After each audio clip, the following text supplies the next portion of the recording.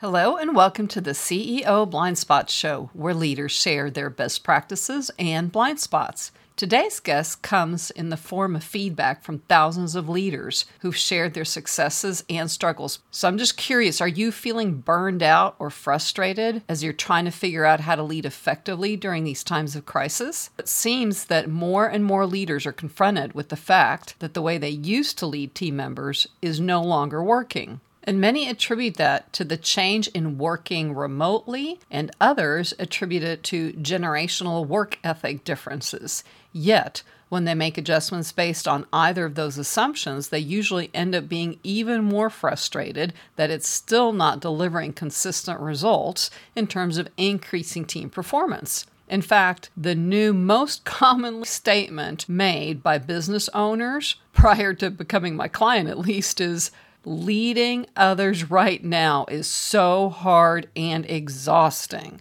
And some of them have even said they felt like quitting.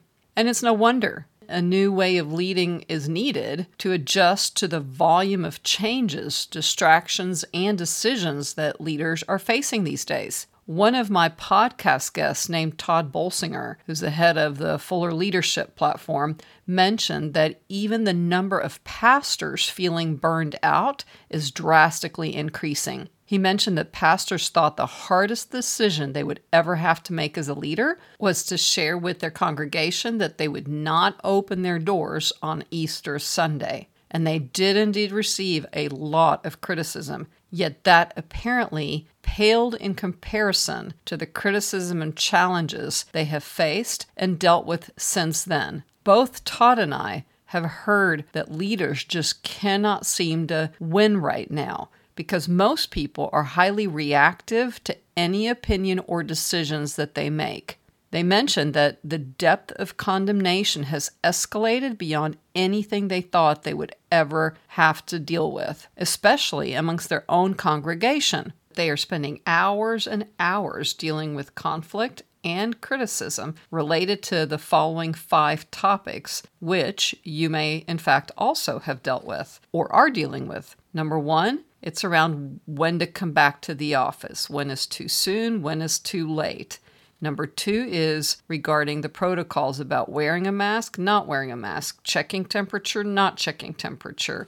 Anyway, number 3 is around the topic of Black Lives Matter versus All Lives Matter. Number 4 is Democrat versus Republican, especially, of course, Biden versus Trump conversations.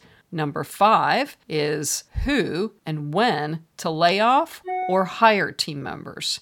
So in order to deal with those conflicts, many leaders have relied on information they got by attending seminars or reading books, or when they participated in year-long mentorship and leadership programs that their previous employers may have offered. But those were based on the old paradigm of leadership.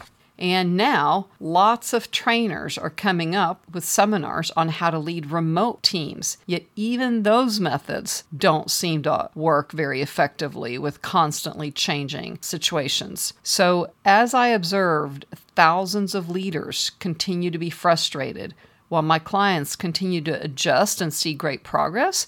I felt called to share at least one way any leader can quickly increase team performance without hiring or firing anyone else. And the access to that is to discover your unique leadership blind spot. So for example, I encouraged one of my clients to ask their team for feedback regarding his leadership blind spot. And he discovered that despite thinking he was being clear about why he was making certain decisions, others were spending countless hours gossiping and assuming they understood his motives, since they were only hearing the information secondhand via that leader's direct reports. So once he realized that, they decided to start having monthly company-wide State of the Union Zoom meetings where everybody could hear the same message, and they were welcome to ask any questions that they had. And instantly, performance increased and morale increased. Also, several leaders have discovered recently that their key team members quit after finding a comment their bosses have made on social media, which in most cases was taken way out of context. So I don't know what your company guidelines are around social media, but you may want to figure out what would work best for your firm and if you have any blind spots around that. Because I've also recently been involved in preventing lawsuits and dealing with some major miscommunications that needed to be resolved, or there would be pretty big consequences around clients and the well-being of the company. And last but not least, the most frequently discovered leadership blind spot of this week has been around the gap in understanding of each other's intentions. So many leaders are spending so much time working hard to find ways to keep clients and get new clients, and with the intention is to prevent further layoffs and to keep growing, or at least, surviving during these times. Yet team members misinterpret that and feel like they don't care about them at all and that they only care about the client and that they are not even considered about the health and well-being of the team members, because a lot of leaders are now starting to meet with clients in person. So it quickly has resulted in very demotivated and unproductive team environment. And the good news is that is something that can quickly be rectified once that blind spot is discovered. Anyway, as I wrap up the CEO Blind Spots episode, I encourage you to proactively discover your leadership blind spot by asking for feedback, since it's almost impossible to lead effectively when you don't see the car or the person you're about to crash into.